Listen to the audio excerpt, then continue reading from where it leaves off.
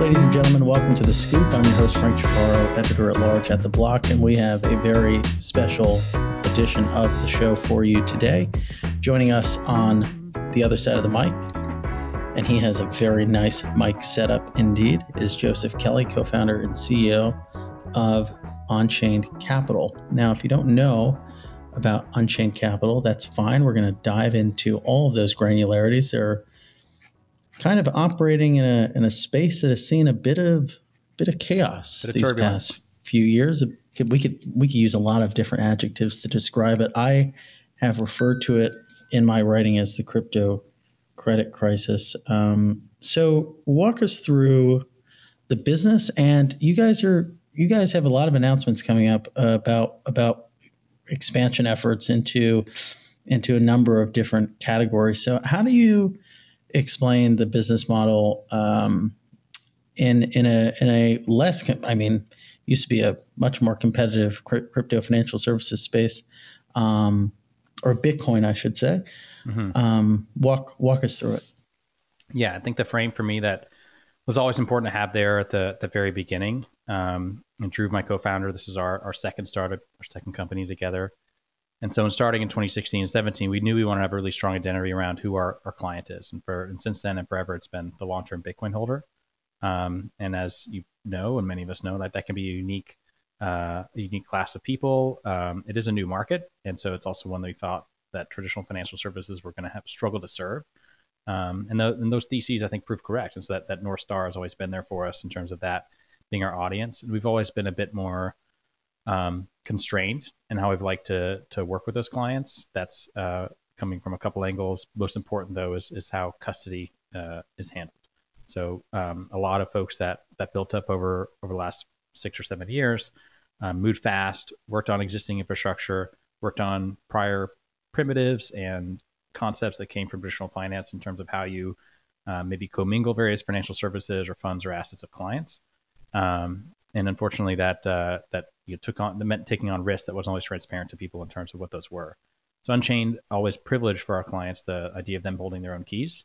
Of the $2+ billion of Bitcoin we help secure today, all of that is almost all of that is held principally by the clients holding to the keys, but all of it is held where the client is holding at least one key.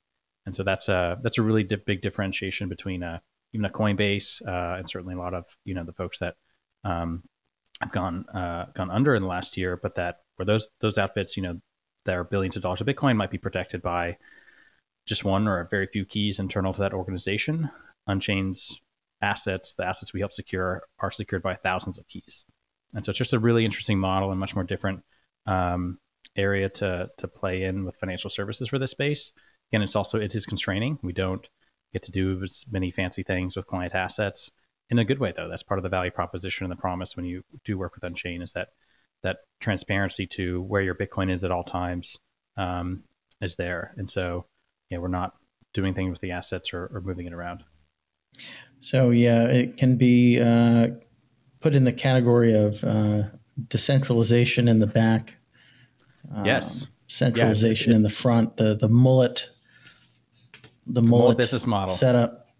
So let's focus on lending, right? Because I feel like that's almost the sort of core aspect of the business. And you have this gangbuster report from late August where you shared some growth metrics for the first half of 2023. We saw 170% growth in Bitcoin loan activity. So these are loans collateralized with Bitcoin. That's right. And the firm saw a massive jump in a wide range of its services following that contagion that swept the market and saw, we can run down the list. Some of the biggest Bitcoin lending operations firms that had much more marketing spend than yours, were much more well-known, plastered across the walls of various train stations and airports across the country. And now many of them don't exist. Is that what you attribute most of the growth to? Is it customers? A lot of those those customers actually, have their funds unfortunately locked up in ongoing bankruptcy proceedings. But Yeah, was it mostly a result of that, or some other factors? definitely that factored in. I think being something of the last lender standing in the U.S. market for the Bitcoin-backed loans is a privilege for us, and like we've been able to serve a lot of clients that didn't have any other options over these last few quarters. That was one of the fascinating things to kind of go through in our business. I mean, we like many folks, as the kind of bear market settled in last summer, and the macro environment really shifted, especially shifted around credit, and we saw our cost of capital and the interest rates we charge clients need to rise. And then in Q4, as like really the firestorm had started within BlockFi and FTX and all these other places. I mean, Q4 last year was one of our best quarters ever in terms of new clients and Bitcoin coming out of the platform. So that message about self custody and hey, you get to live through it as an industry and industry participant, seeing what happens to these places, and some of your Bitcoin may have been lost, unfortunately. Self custody based options like Unchained were like really popular. Just like a lot of people were motivated to adopt that. So that brought in, I think, a healthy influx of clients. Often people will come to us and start maybe with a custody relationship or custody product and then get a loan later. Sometimes people are coming in getting a loan first and might grow their services use after that. You're navigating, or you're operating in an environment with a very thorny crypto flavor, and then also you're navigating a very thorny credit market, right? With rates at unprecedented. The intersection of that has been brutal. Yeah, it is. And I want to definitely dive into that. I mean, like I was just purchasing a new vehicle, and thankfully I've seen some great improvement in my credit score. So I had some pretty good rates from Bank of America. Shout out to them.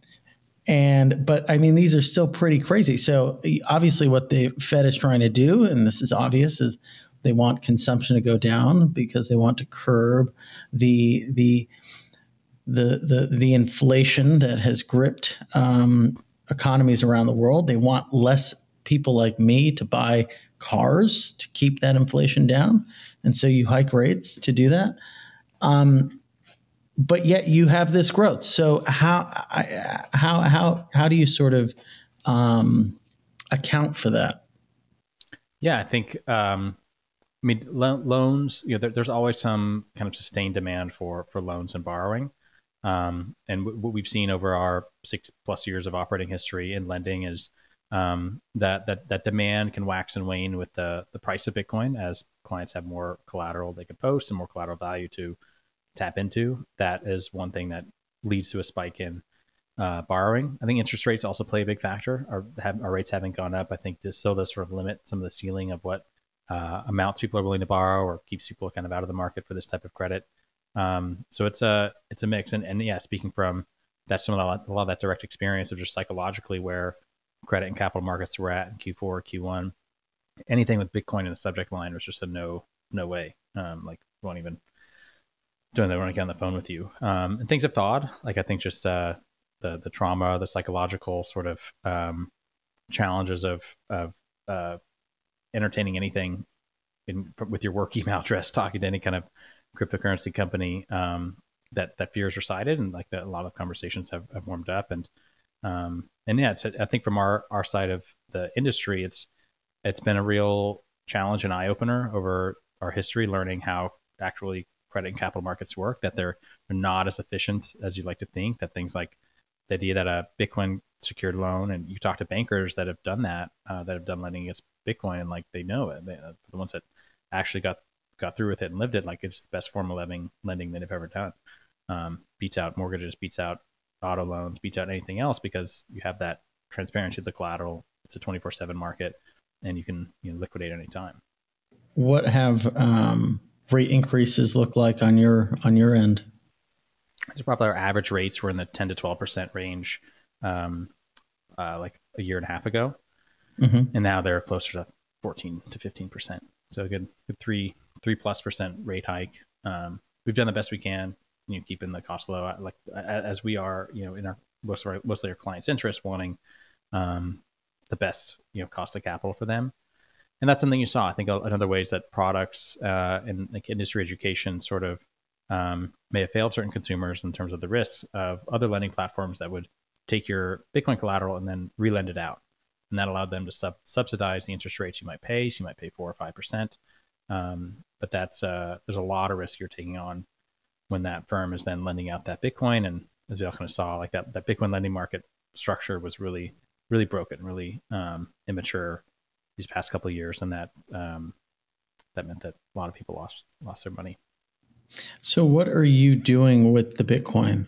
It stays locked up during the duration of the loan. We have the means to access this and liquidate it. Mm-hmm.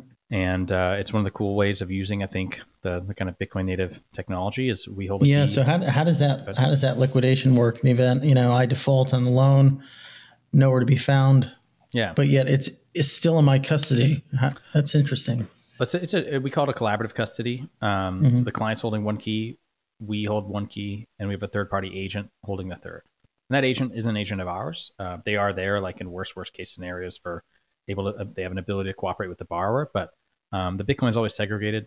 We don't take it on our balance sheet. So it is like moving your assets into like a shared box, almost as if there's like an escrow agent that, would administer, help adjudicate where it goes. It's, that's not perfectly true in this case, but at least from a pure asset transparency basis, the client has that cryptographic proof of their connection to the Bitcoin, and it stays there for the duration of the loan. And if you do default or there's a margin call that isn't satisfied, we can sign along with the key agent 2 of the 3 signatures, and that's enough to move the Bitcoin. So we can move it, liquidate at that point. Are you starting to see any change in consumer behavior? I mean, other than some of that, I think that flood, that real influx over last year into self-custody, and that, and I think also kind of institutional attitude and general idea that Bitcoin remains that kind of safest bet, or that place that has the least risk of controversy, least risk of challenge, and is the most mature of any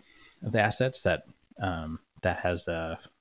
that continues to pull people into. I think Bitcoin only solutions are just kind of trusting that, like, oh, hey, as far as we operate and the Unchain platform is concerned technologically and how we face the markets and any counterparties, it's like really, really limited to the kind of the safest corners of the entire industry. So that's valuable. That's worth something.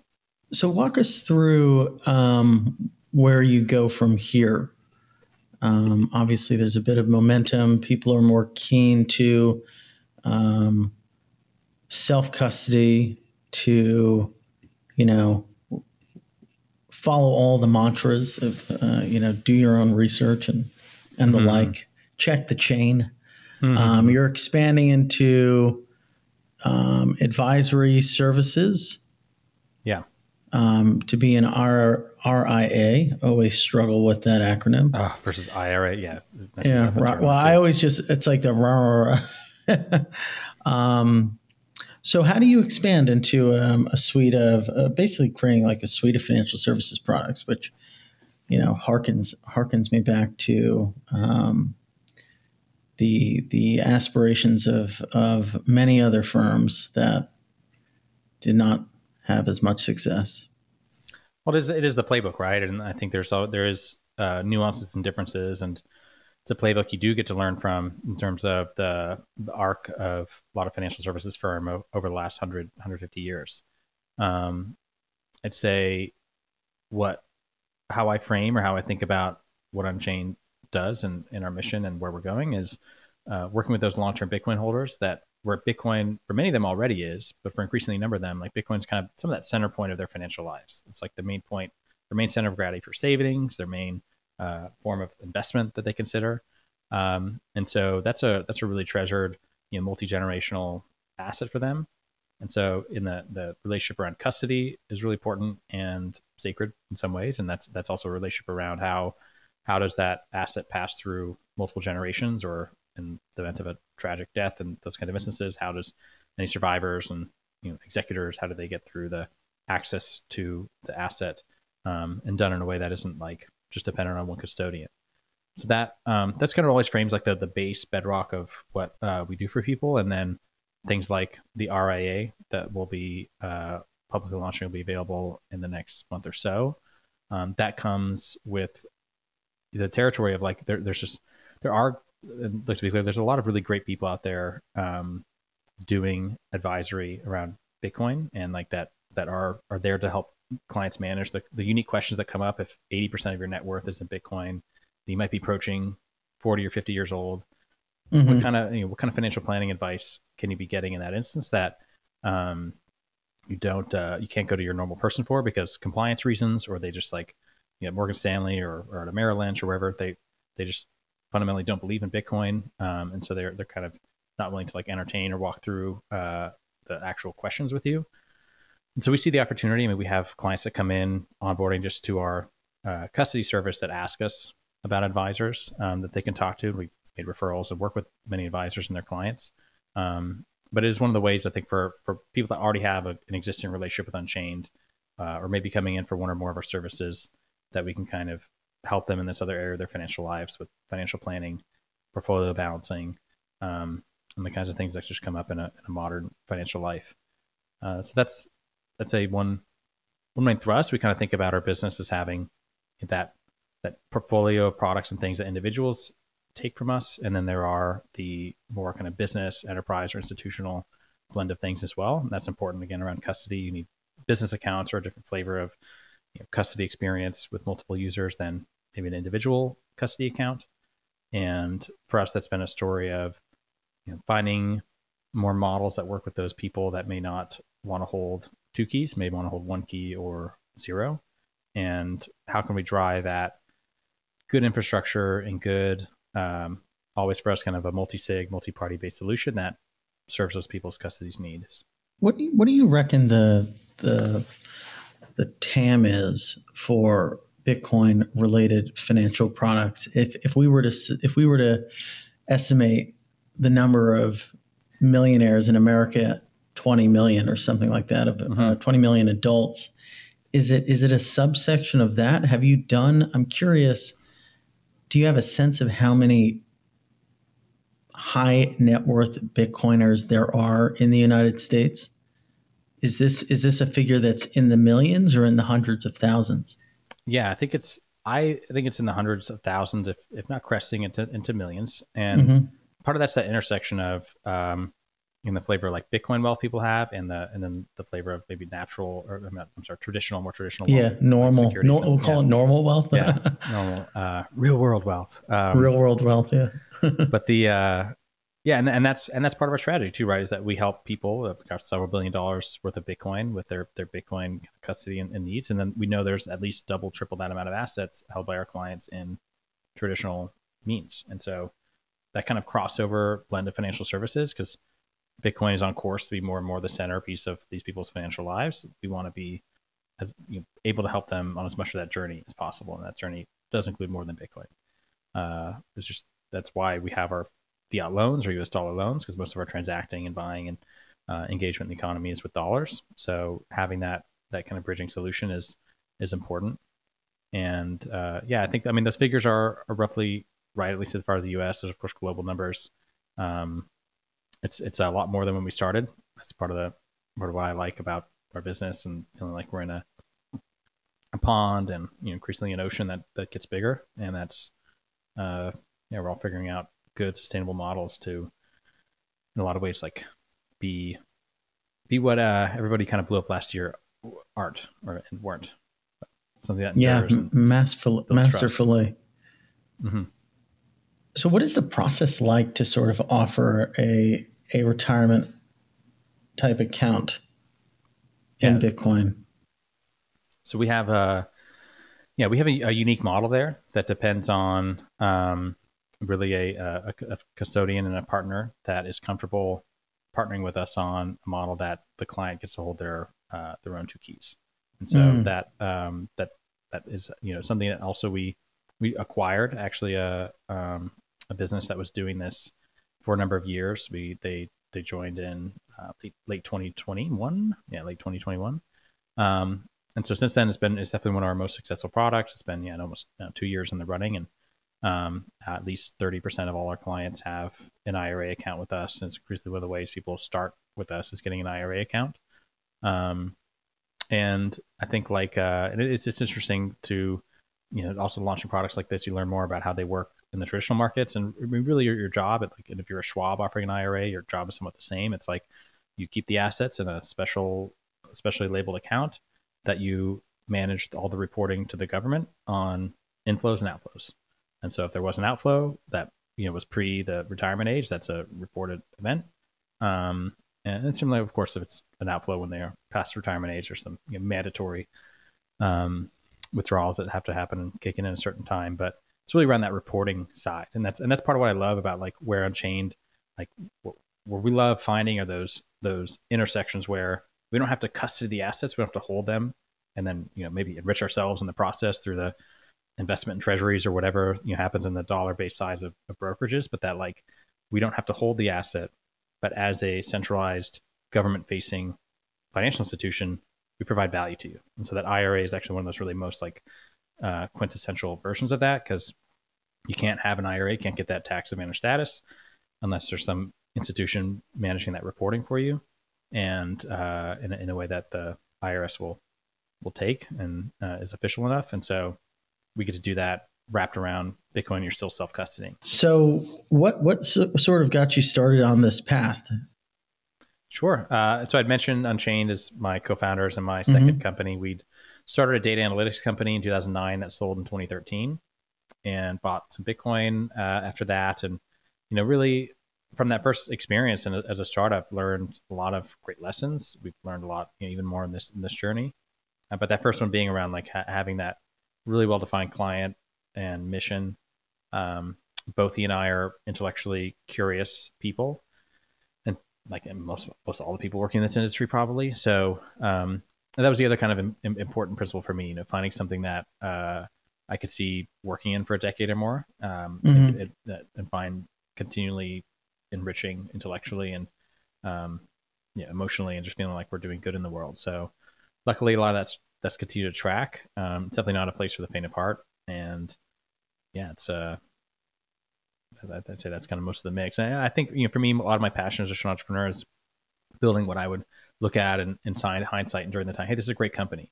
It's a great place to work. People here like come in and have great experiences and build something together. And great companies are often mission oriented, and so I feel fortunate that within the kind of broader mission of Bitcoin and a lot of that shared culture people find in it, that to build a company that sort of can harmonize with that, be still a commercial profit-making enterprise, but that has a community of support and like a natural client base that we can work our hardest to align with. That's rewarding. It's really nice. It's not enterprise software. It's not database management tools, which are cool businesses, and some people have fun at that, but this is uniquely interesting. I really like going to conferences in the space that feel like there's that it's like humanity is in that conference. It's not just Silicon Valley executives or data nerd people. Bless those things too, but at least I think the feeling like our clients represent such a good range of ages, demographics, and you like people bring their families to conferences or events, down the hall out of our office. It's really nice. What type of challenges do you face in building a business like this, and how have you overcome some of those challenges? Well, gosh, early on, a lot of the constraints that we operated under made it difficult to fundraise, and already I think a difficult fundraising climate that people were either skeptical about crypto, but then this was the 27 million raise. Well, I'd say from like 2017 through 2020 was that was about 4 years of fundraising, during which time we raised like close to 9 million over that period. So we weren't, completely underfunded or not funded, but that we, being a Bitcoin only company doing self custody, just did not look like the right move to like everybody that watched BlockFi supposedly print money over there and all the other things that were shooting up. So for us, we raised 30 million, a Series A in 2021, and then raised a $60 million round early this year. And so that's been on the back of like a lot of progress and substantive client and asset growth. And I think, otherwise, other challenges are just a lot of them are typical within like normal startup, but then they're accentuated by I think the bulls and bear cycles of the asset. So in the bull market, it's like you're really hanging on. You're trying your hardest to not hire too many people, but you almost can't help it because you need something to keep up. And then the bear markets, the investors aren't there. It's hard to just, like you have to really trudge through periods of where no one wants to believe in your thing.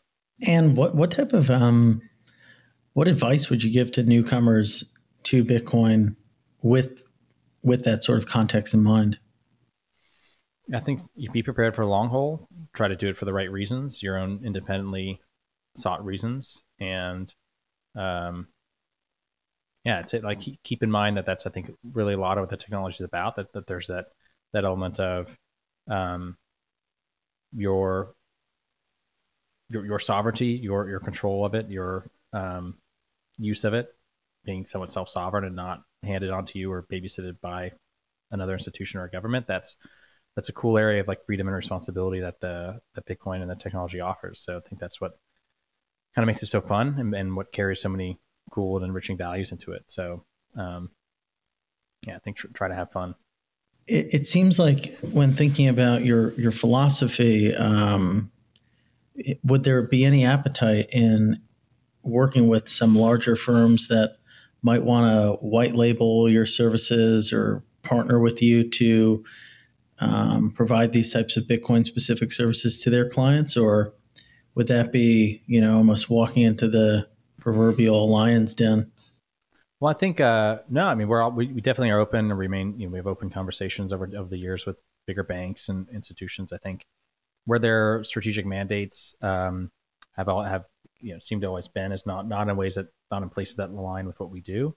Either it's because they have a multi-asset focus, or they believe that there's some form of in-house custody that they need to have full control over. So it is rare the financial institution that really gets and groks how we do things. I think that's part of the entrapment of the current financial system and the way in which there's a real innovator's dilemma for banks and custodians and institutions to work in this way that gives the client ultimate control over the asset. So we remain open. I mean, we have ways we can work with people. We have I think a more traditional financial institution that we may have a partnership we get to announce before end of year, but that there's ways we get to collaborate and work together with those types that have kind of been there, but you haven't quite seen like be fully matured or that like truly robust production announced system. So the short answer to your question, we remain open for sure. I'm not ideologically opposed. Obviously as an entrepreneur, you're building a company with a certain type of future in mind. Where does Bitcoin sit, in your view, in the broader economy in the next 5 to 10 years? What type of asset is it, and how are people using it?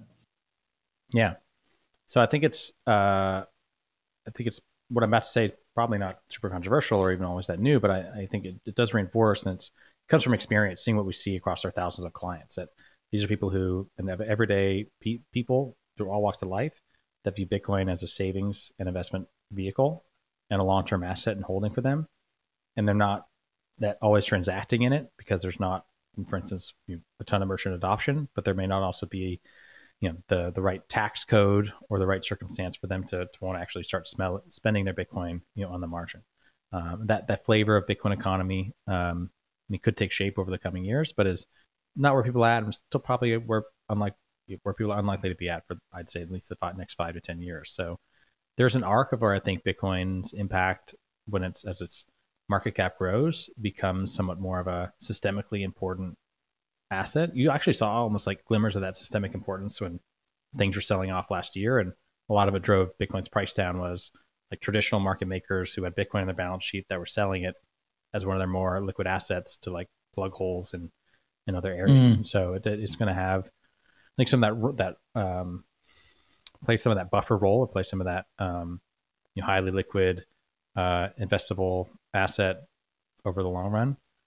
It's also, people value it for its sovereignty on both sides. I mean, you see use cases like ransomware and these other, unfortunately, like those aren't the great headline use cases for Bitcoin, but it is what happens. And both sides of that, both the person, the hacker or whoever is interested in getting asset they control, and the corporation making the payment, maybe in such a scenario where they want the sovereignty of being able to pay, for that to their systems to be unlocked. So you have, I think as well, like that was like the whole Canadian trucker protest story in the last year that drove a lot of interest in Unchained as well, as far as people seeing how maybe how little control they may have over their assets, or much less control than they thought they'd had when it's sitting at a bank or the third party. So Joe, tell us what are you most excited about over the next 6 months? What should the market expect? Maybe outside of some of the things we've already unpacked. Gosh, yeah. I mean, I know all the conversation and buzz about the ETFs. I think it's hard to really kind of overstate how much that can do credibly for the industry. I do maintain an opinion that I think it's actually been a benefit that it's taken this long. That it has let more solutions like Unchained, more aspects of the market to kind of develop and mature. But the time is probably right, or it's like good. It's been long enough, and it's about time in some ways. So that's an obvious turning point. The having this be the kind of third halving we've been a formed company at. So that's just fun. It's been so far an exhilarating ride. I used to look at that kind of prediction in these 4-year cycles as kind of a form of business astrology or market astrology, and but I'll be damned if just our experience has shown this way. So we'll see if this time is different. Still excited though, and I'm excited that I think a lot of people are kind of waking up, or like a lot of the conversations we just had are, I think they kind of sound sensible to people, whereas where a lot of people were several years back, we're still kind of in but it's like, well, everything's gonna be tokenized, everything's gonna be there's isn't it gonna be a world of tens of thousands of cryptocurrencies, and so that position that says well maybe, but like Bitcoin is the sure thing, like that just kind of feels like that's a way more reasonable stance people want to accept and lean into. So it's nice to see the world turn that way a bit. 100%. Well, Joe, thanks so much for taking the time to join the program. Thanks, Frank, for having me on. Yeah, my pleasure. And hopefully we'll see you soon. Definitely we'll talk to you again soon. And the Scoop will be back for you with another great guest soon. Thanks for tuning in.